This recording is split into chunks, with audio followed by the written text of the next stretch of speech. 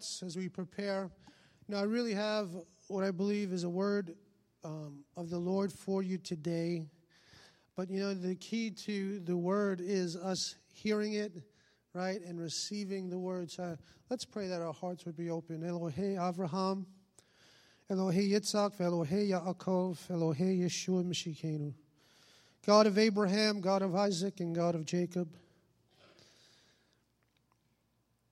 God of Yeshua, our Messiah, we praise you and we give you glory and honor. And God, we pray today on this Shabbat, this day that you have set apart for us to be refreshed in you. God, that you would speak to our hearts, that you would give us ears to hear what your Ruach would say to us. Abba, that we would be those who absorb the scripture today, that it would go into our kishkas, that it would be worked out in our flesh, that it would produce fruit for your glory. So, God, I pray that you would give us those hearing ears and willing hearts. And we ask it B'Shem Yeshua, and all God's people said, Amen. The title of this series is Going Right in a Culture Gone Wrong. Wave at me if you believe our culture has gone wrong. It's crazy, absolute craziness, the things that we see and hear. The things that our kids are exposed to that we were never exposed to. But yet here it is. It's upon us. And God is looking for you and I to go right and do the right things, even though the culture is not. So today's message is specifically entitled, When You Feel Like a Nobody Going Nowhere. Did you ever think about where your life is headed? What you've done or what you haven't done? Do you ever pause and add up what your life amounts to and come up short? Or maybe you just feel like a rat in a cage turning the big wheel. Life is a treadmill of the same old, same old. You're working hard, but it doesn't feel like you're getting anywhere. You feel underappreciated, overlooked, underpaid, or even unnecessary. Many people who take time to reflect on their lives struggle with these kind of feelings and discouraging thoughts. Some people wrestle with them every single day, saying, what is my life really amounting to?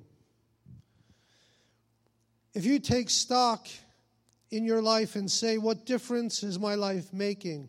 Does anybody really know or care about me?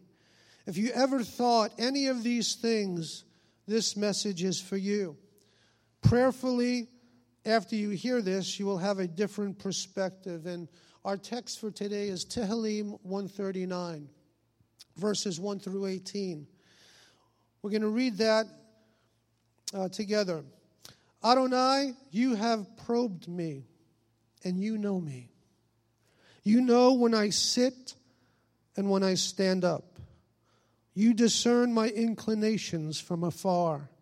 You scrutinize my daily activities. You are so familiar with all my ways that before I speak even a word, Adonai, you know all about it already. You have hemmed me in, both behind and in front, and laid your hand on me. Such wonderful knowledge is beyond me.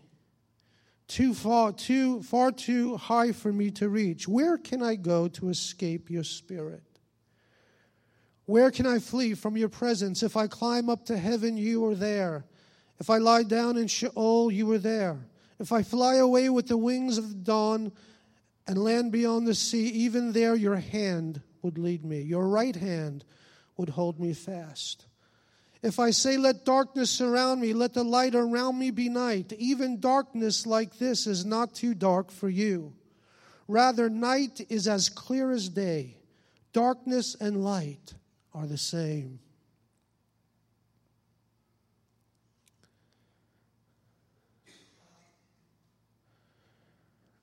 For you fashioned my inmost being.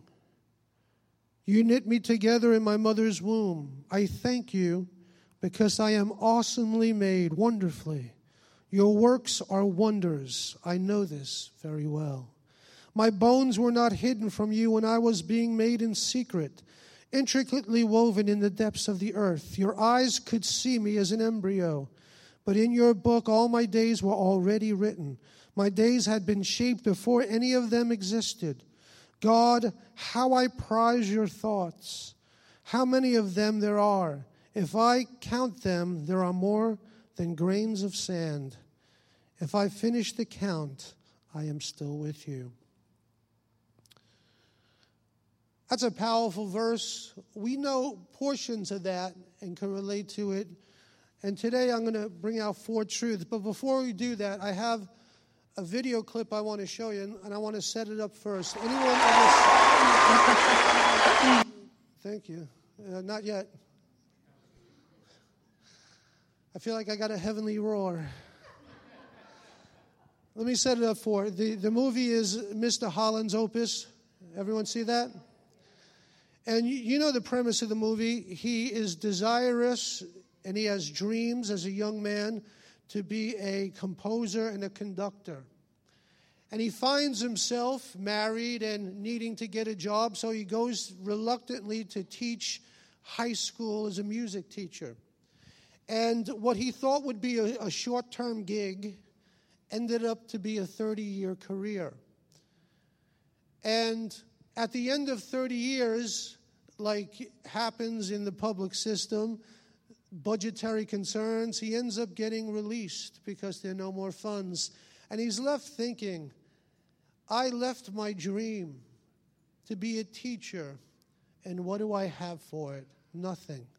Absolutely nothing. What became of my life? It appears as if it was all for naught. And there's many people who feel similarly. Like, what have I done? What have I amounted to? What's going on in my life? That's the premise of the clip. Now listen. Thank you.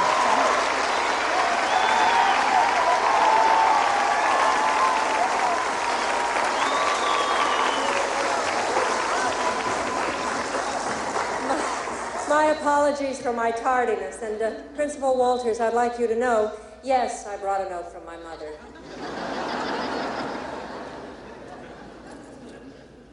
Mr. Holland had a profound influence on my life, on a lot of lives, I know. And yet I get the feeling that he considers a great part of his own life misspent. Rumor had it he was always working on this symphony of his. And this was going to make him famous, rich, probably both. But Mr. Holland isn't rich, and he isn't famous, at least not outside of our little town. So it might be easy for him to think himself a failure. And he would be wrong. Because I think he's achieved a success far beyond riches and fame. Look around you. There is not a life in this room that you have not touched. And each one of us is a better person because of you. We are your symphony, Mr. Holland. We are the melodies and the notes of your opus. And we are the music of your life.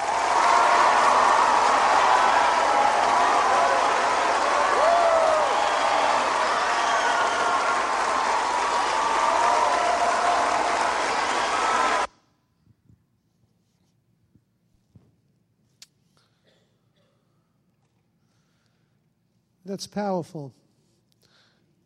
Many people are in the same boat, thinking, gee, what am I doing that's really impacting the world? Look at that, a guy who really, it seemed, was so off course in following his dream, touched so many people.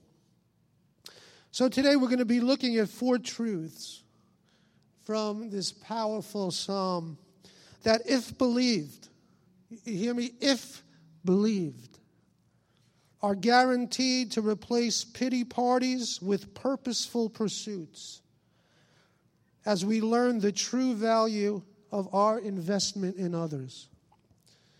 And the first thing that you need to hear from this psalm is that Adonai knows you. In the opening 6 verses of this psalm, there are 8 different Hebrew words that are used to tell us that God knows our story intimately.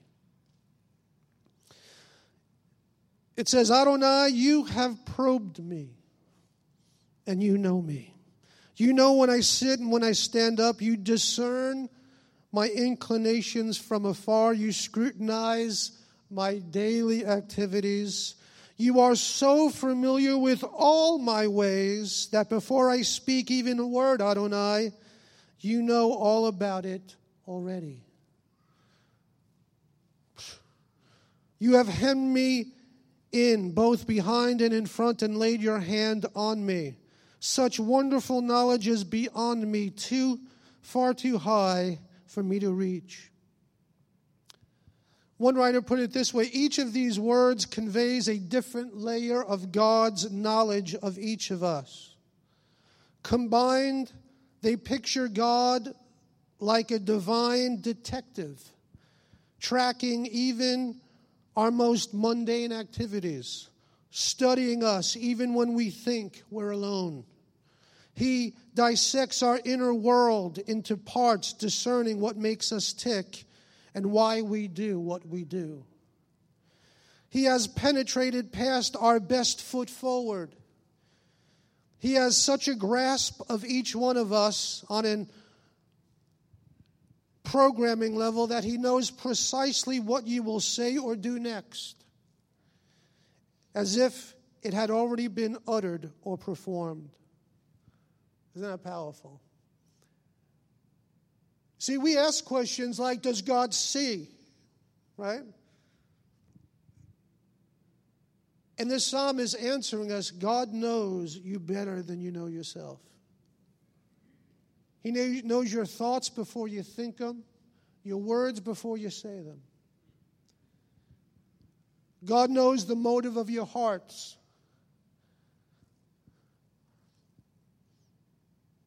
He knows your heart, your fears, your thoughts, your motives, your dreams, and your frustrations. He knows your past, your present, and your future. He understands you. How many of us have said, does anyone understand me?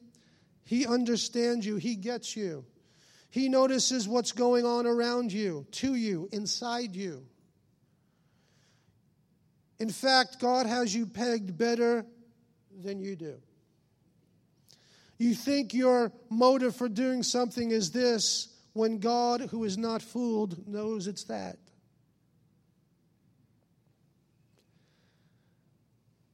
I find it always interesting, and it makes me chuckle when we as human beings think that somehow we trick God.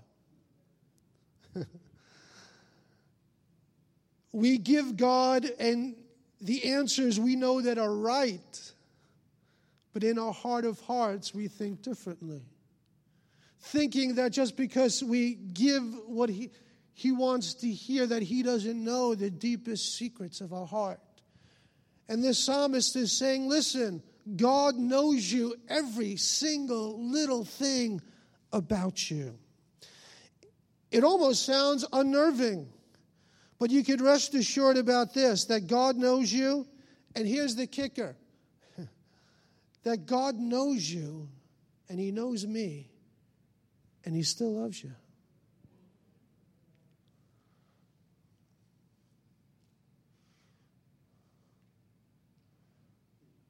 Isn't that something? God knows some of the things that you've said about him. And he still loves you.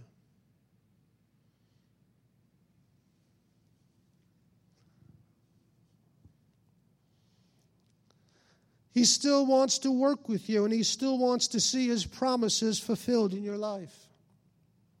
When David says that God has laid his hand upon him, he's referring to the practice of bestowing a blessing on someone by the laying on of hands.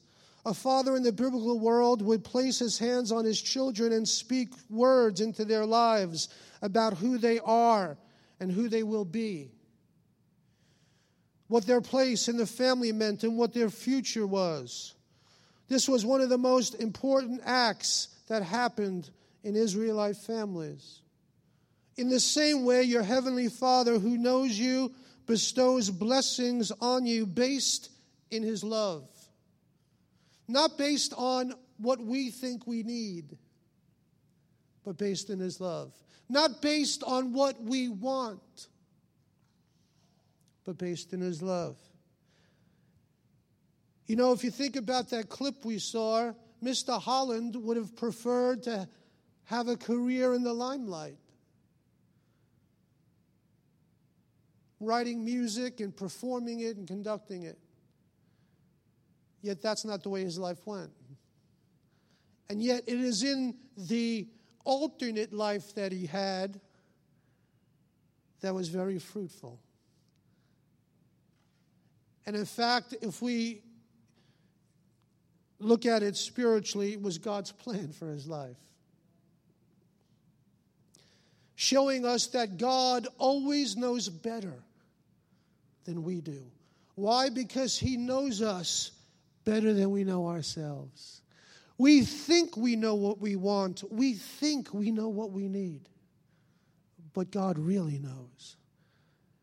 And it boils down to a matter of, can you trust God to have your best interest at heart?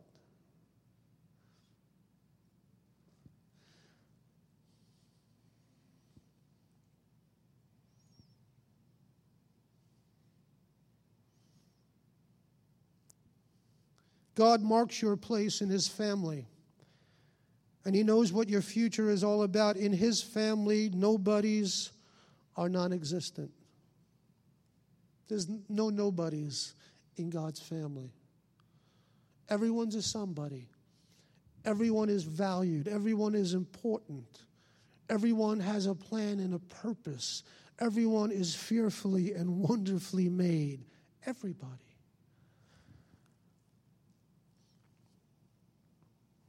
Everybody is a somebody. So not only does Adonai know you, but Adonai pursues you. When David affirmed God's thorough knowledge of himself, he concluded in verse 6 that this is beyond me. It is lofty. I am unable to comprehend it. What he was saying is, it is too overwhelming. It's out of my realm of understanding. David's first instinct is the same as ours. How can I escape? You ever want to run from God? Run from what's happening to you?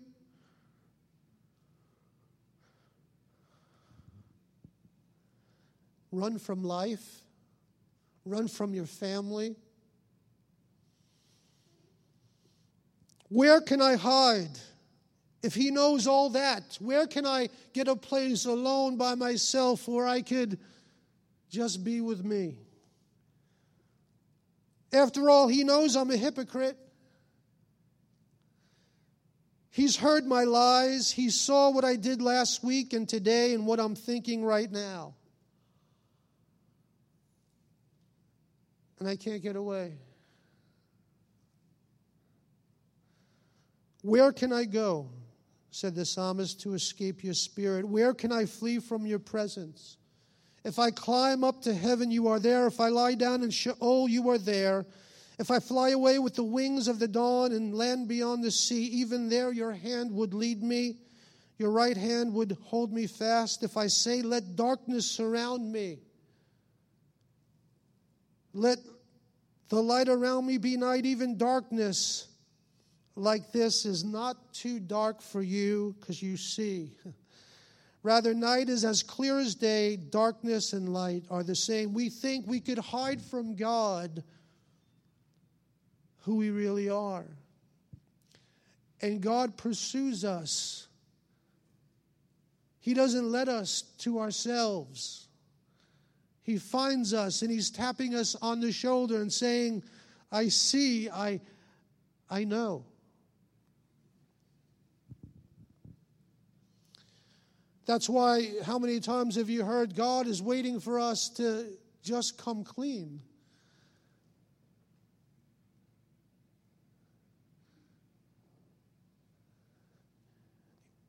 For many people, we think that we're pursuing God. And in fact, I find a truer statement would be God is always pursuing us. And we occasionally pause, turn around, and meet with him. But God is ever pursuing us in the sense he is putting out signals to us to come unto me, all you who are weary and heavy laden, and I will give you rest. Always calling us from our pain, calling us from our pit, calling us from our darkness. Yet, man has an innate ability to turn tail and run from the very one who is pursuing them to bring healing and restoration.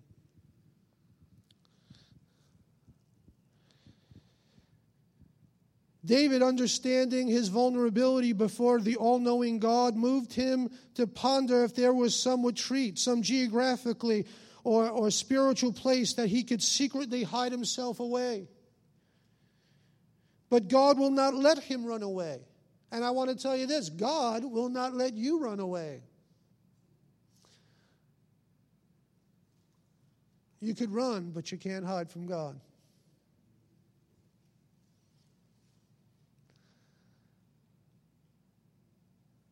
He says he tracks my path like an expert tracker tracking an animal. God, we think that we could somehow wander away, but yet God is hot on our trail.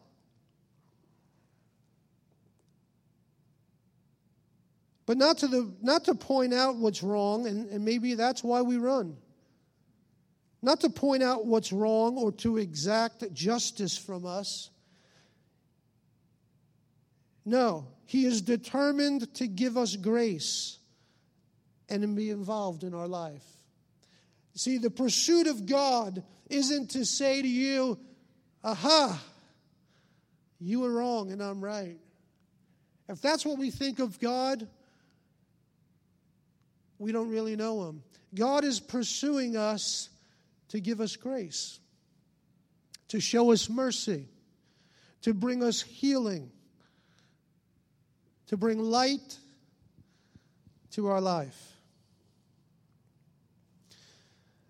That's when what David is saying in verse 10 when he says, if I fly away with the wings of the dawn and beyond the sea, even there your hand would lead me, which speaks of God's guidance. God is always looking to guide us, even though we're running. It says your right hand would hold me fast, which speaks of God's safety and security. God is always looking out for us. Always. He tells Israel, you are inscribed on the palm of my hand. Right? So when you walk and go out through your day, right, people write numbers on their hands to remember them. Why? Because you can't escape it. It's always with you. It's always before you. God is pursuing you. And he's waiting for you to stop running. Stop, in some cases, resisting. And meet with God. What this is trying to get across to each of us is that you and I are wanted by God. Do you hear that? We often wonder, does God love me really? Oh, I know God sent his son, but does he really love me? Just me? We see this affirmed throughout all the pages of Scripture. We are called God's beloved, his chosen, his dearly loved children. We are told that nothing can separate us from the love of God in Messiah. Nothing. When you feel the crushing weight of loneliness and wonder if you would be missed if you were gone, remember those words. That you're wanted by God.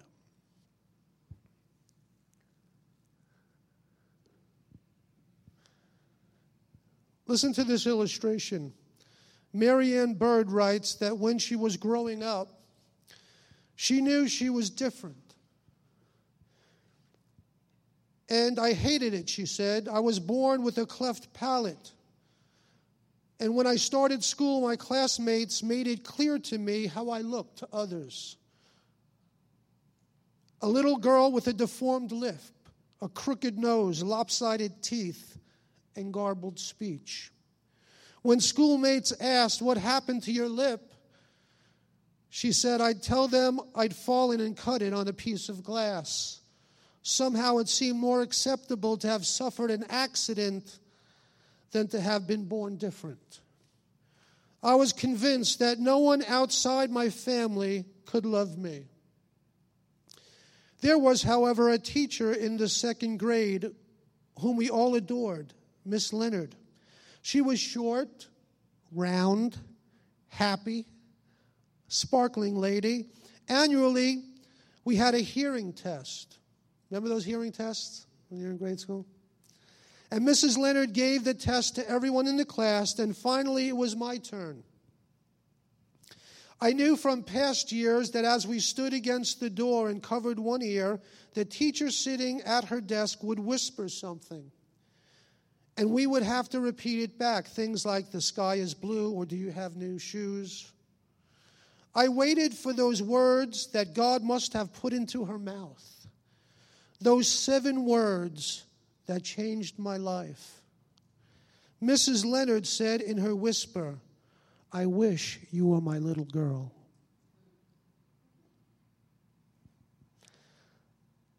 Oh, the love of God. How rich and pure. How measureless and strong. And this same God pledges to us that we too belong to Him because of our faith in Yeshua. God never wishes that we be separated from Him ever. He wants us to be His children.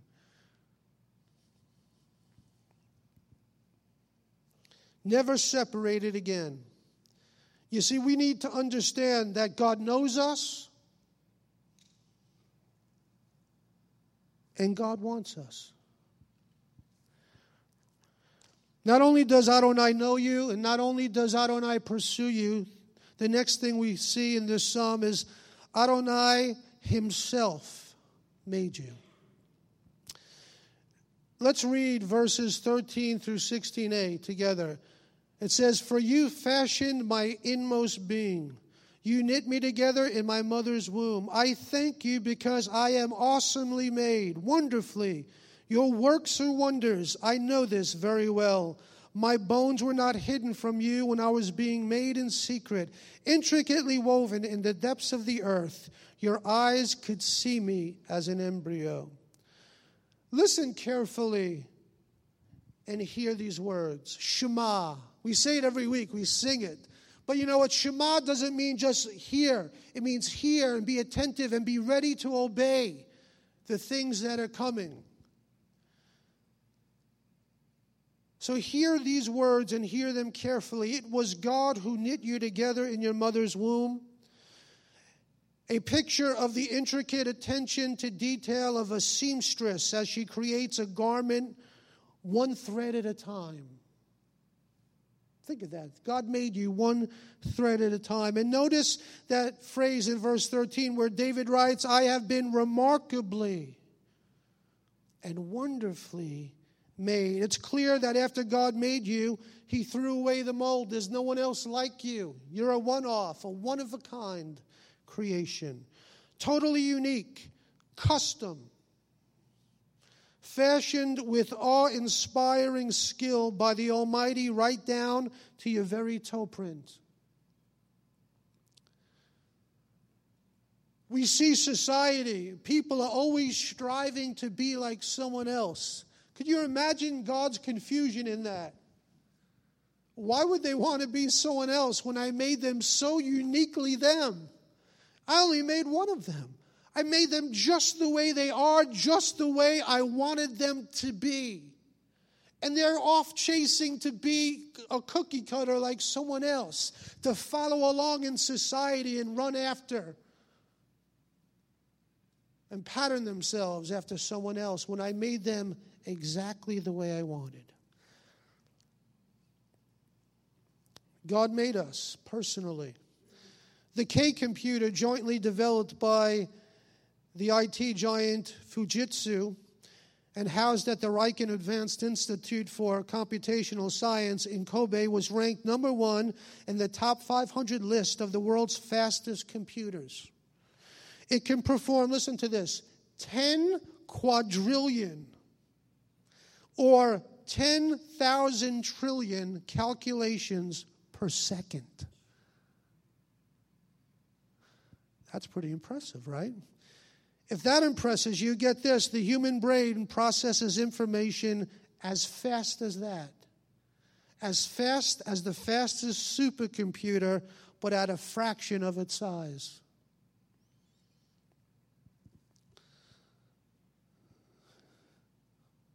Scientists estimate that the brain carries out 10 quadrillion operations a second. So God has done some fancy knitting, wouldn't you say? If you ever wonder what God created in us, it is unbelievable. It's insulting to God for us to speak of ourselves the way we do, or even to believe what others say about us. Can you imagine looking at an expensive piece of artwork, right, that's worth millions and millions of dollars? What could we say to it? The Creator created it exactly like that because that's exactly how they wanted it. Who are we to speak to that? Our words and our opinions don't really matter, right? It's the Creator who created it out of His heart that matters.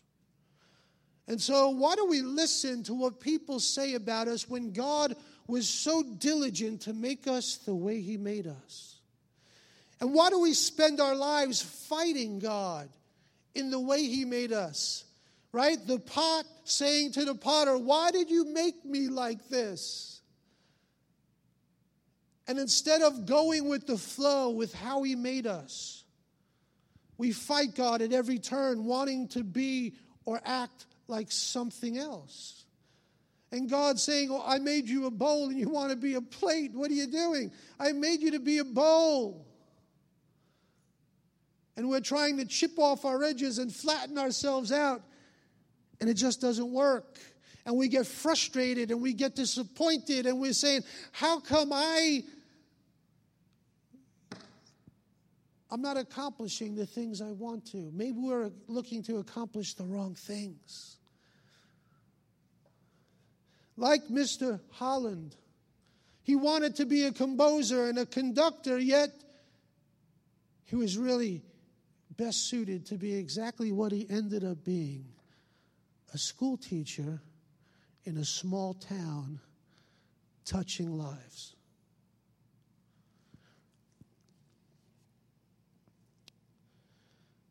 So God knows you, He wants you, He made you, and lastly, Adonai has plans just for you. Hear that. Let's consider verses 16b through 18. But in your book, all my days were already written. My days had been shaped before any of them existed. God, how I prize your thoughts, how many of them there are. If I count them, there are more than grains of sand. If I finish the count, I am still with you. You see, David paints a picture for us that the screenplay for our lives has already been written by God, in the sense that He knows your desired end. He knows the part you're supposed to play to find the most fulfillment and joy. He has the right role just for you.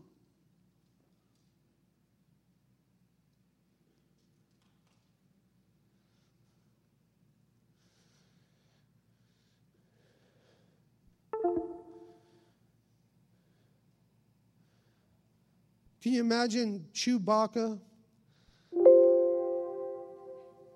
Maybe God can imagine that. Can you imagine Chewbacca trying to be Luke Skywalker?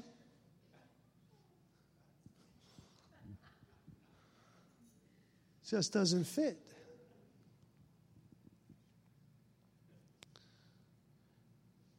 You see, the Lord has carefully mapped out the details that will fill your days, or perhaps more accurately, your potential.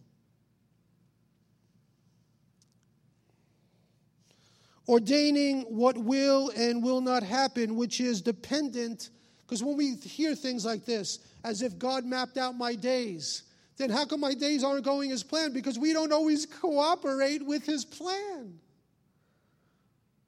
You see, that's why God is ever pursuing us, trying to get us to cooperate, and we're always trying to resist cooperating. God is saying, I want you to go down this way. Trust me, if you go down this way, it's going to be really sweet. And we're saying, no, God, I want to go this way. And God shrugs His shoulders and lets us go. Just like a parent, right, would let the kid go. How many of us parents let our kids do things that we know they really shouldn't do? But they insist on it, and they insist on it, and they insist on it, and you say, all right, go ahead, do it. Only to find them coming back later and saying, Dad, you were right. I shouldn't have did it. Our Heavenly Father is the same. He has something mapped out for us, but we spend so much of our time and our energy and our emotions fighting what God has. And He can never get the things He wants to get to us because we're picking the wrong path. And you know what? It's even hard sometimes because we are looking at a forest. God has this beautiful, wide, spacious path for us, like a tree-lined street. And yet we're in the woods with a machete, hacking through the brush, sweating, all cut up by the thorns and thistles. And we're saying, God, this life stinks. And God's saying, I know. The way you're choosing does stink.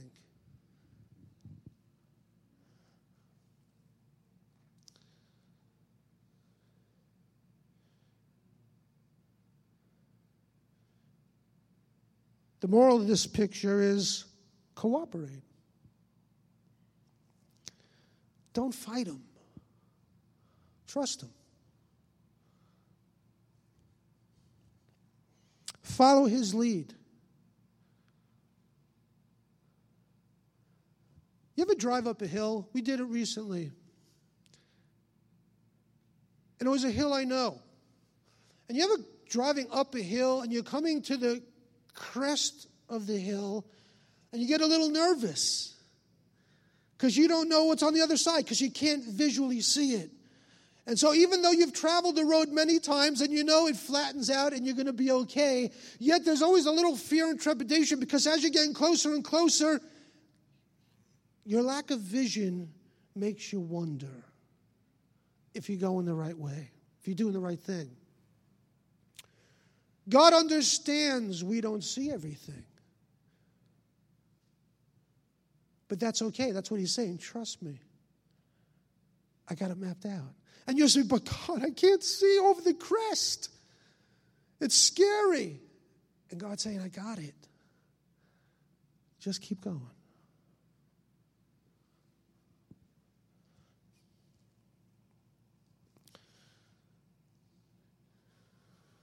You see, God doesn't just set the plan in motion and look the other way. His thoughts are on us constantly. I hope you get that.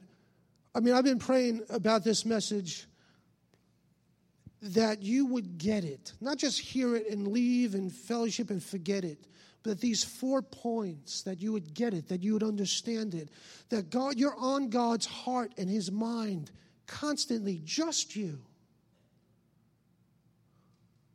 Just me. Yet, later, you're going to be tempted to think, does God even care? No, listen to me. God is thinking about you constantly.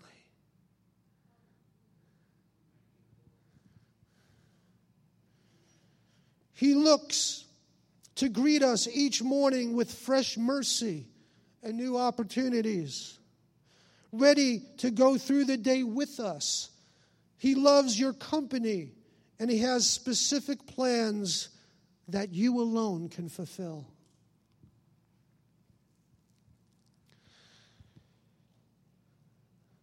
I want to conclude with this passage of Scripture, one short exhortation.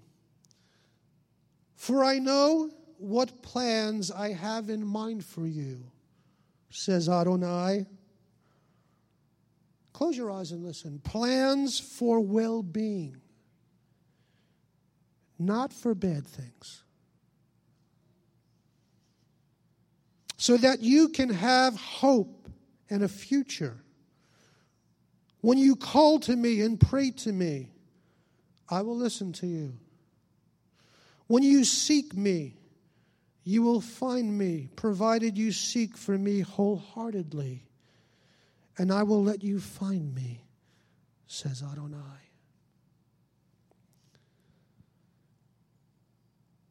Maybe your flesh and blood parents have said words that ring in your ears to this day, and they bring you down. Or maybe they didn't just say the words you were longing to hear. Maybe your spouse has ignored you, not appreciated you, even rejected you, verbally, emotionally, or physically. Don't let what another human does define who you are. Don't come to conclusions about yourself based on human judgments. Look higher. You matter to Adonai so much that He sent His Son for you. If it was just you, He sent Him for you. You belong. You are cherished. You are His forever.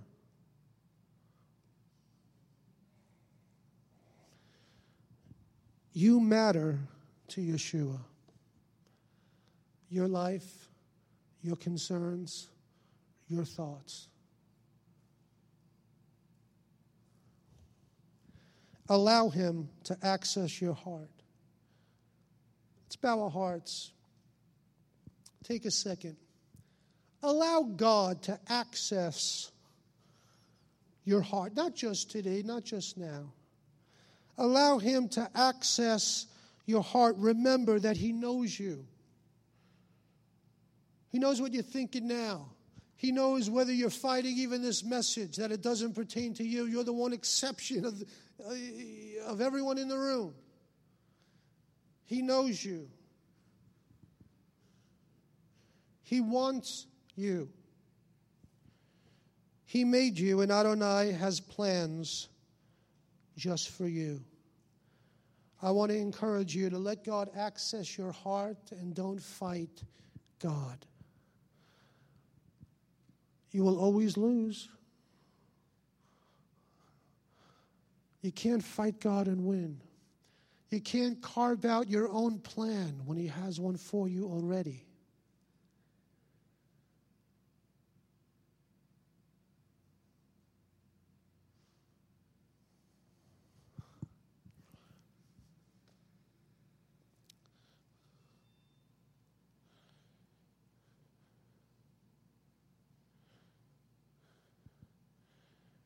I want to ask the prayer team to come forward. Folks that pray, come on, step forward.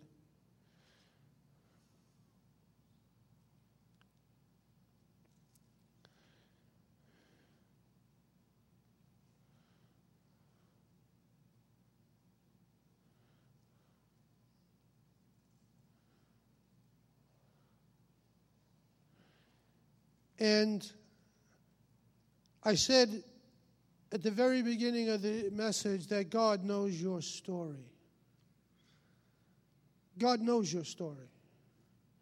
So I'm going to ask that if you just want prayer, I want you to come up. You don't have to say a single word, because God knows your story, and have someone just pray over you. That you would cooperate with God. Hear me, that you would cooperate. That's all it is. That's really all God's ever called us to do. Not to do it in our own strength, not to manufacture anything, but to simply cooperate with Him. So if you want prayer, come forward. I'm going to go to the piano and do some ministry. And if you don't want prayer, you could do one of two things. You could pray quietly at your seat, or you can be dismissed and go. So that's what we're going to do. We're going to conclude with a ministry time. So please feel free to come up for prayer. You don't have to say a word. Just come up and you can stand before these ones, and they will just pray over you. God bless you, and Shabbat Shalom.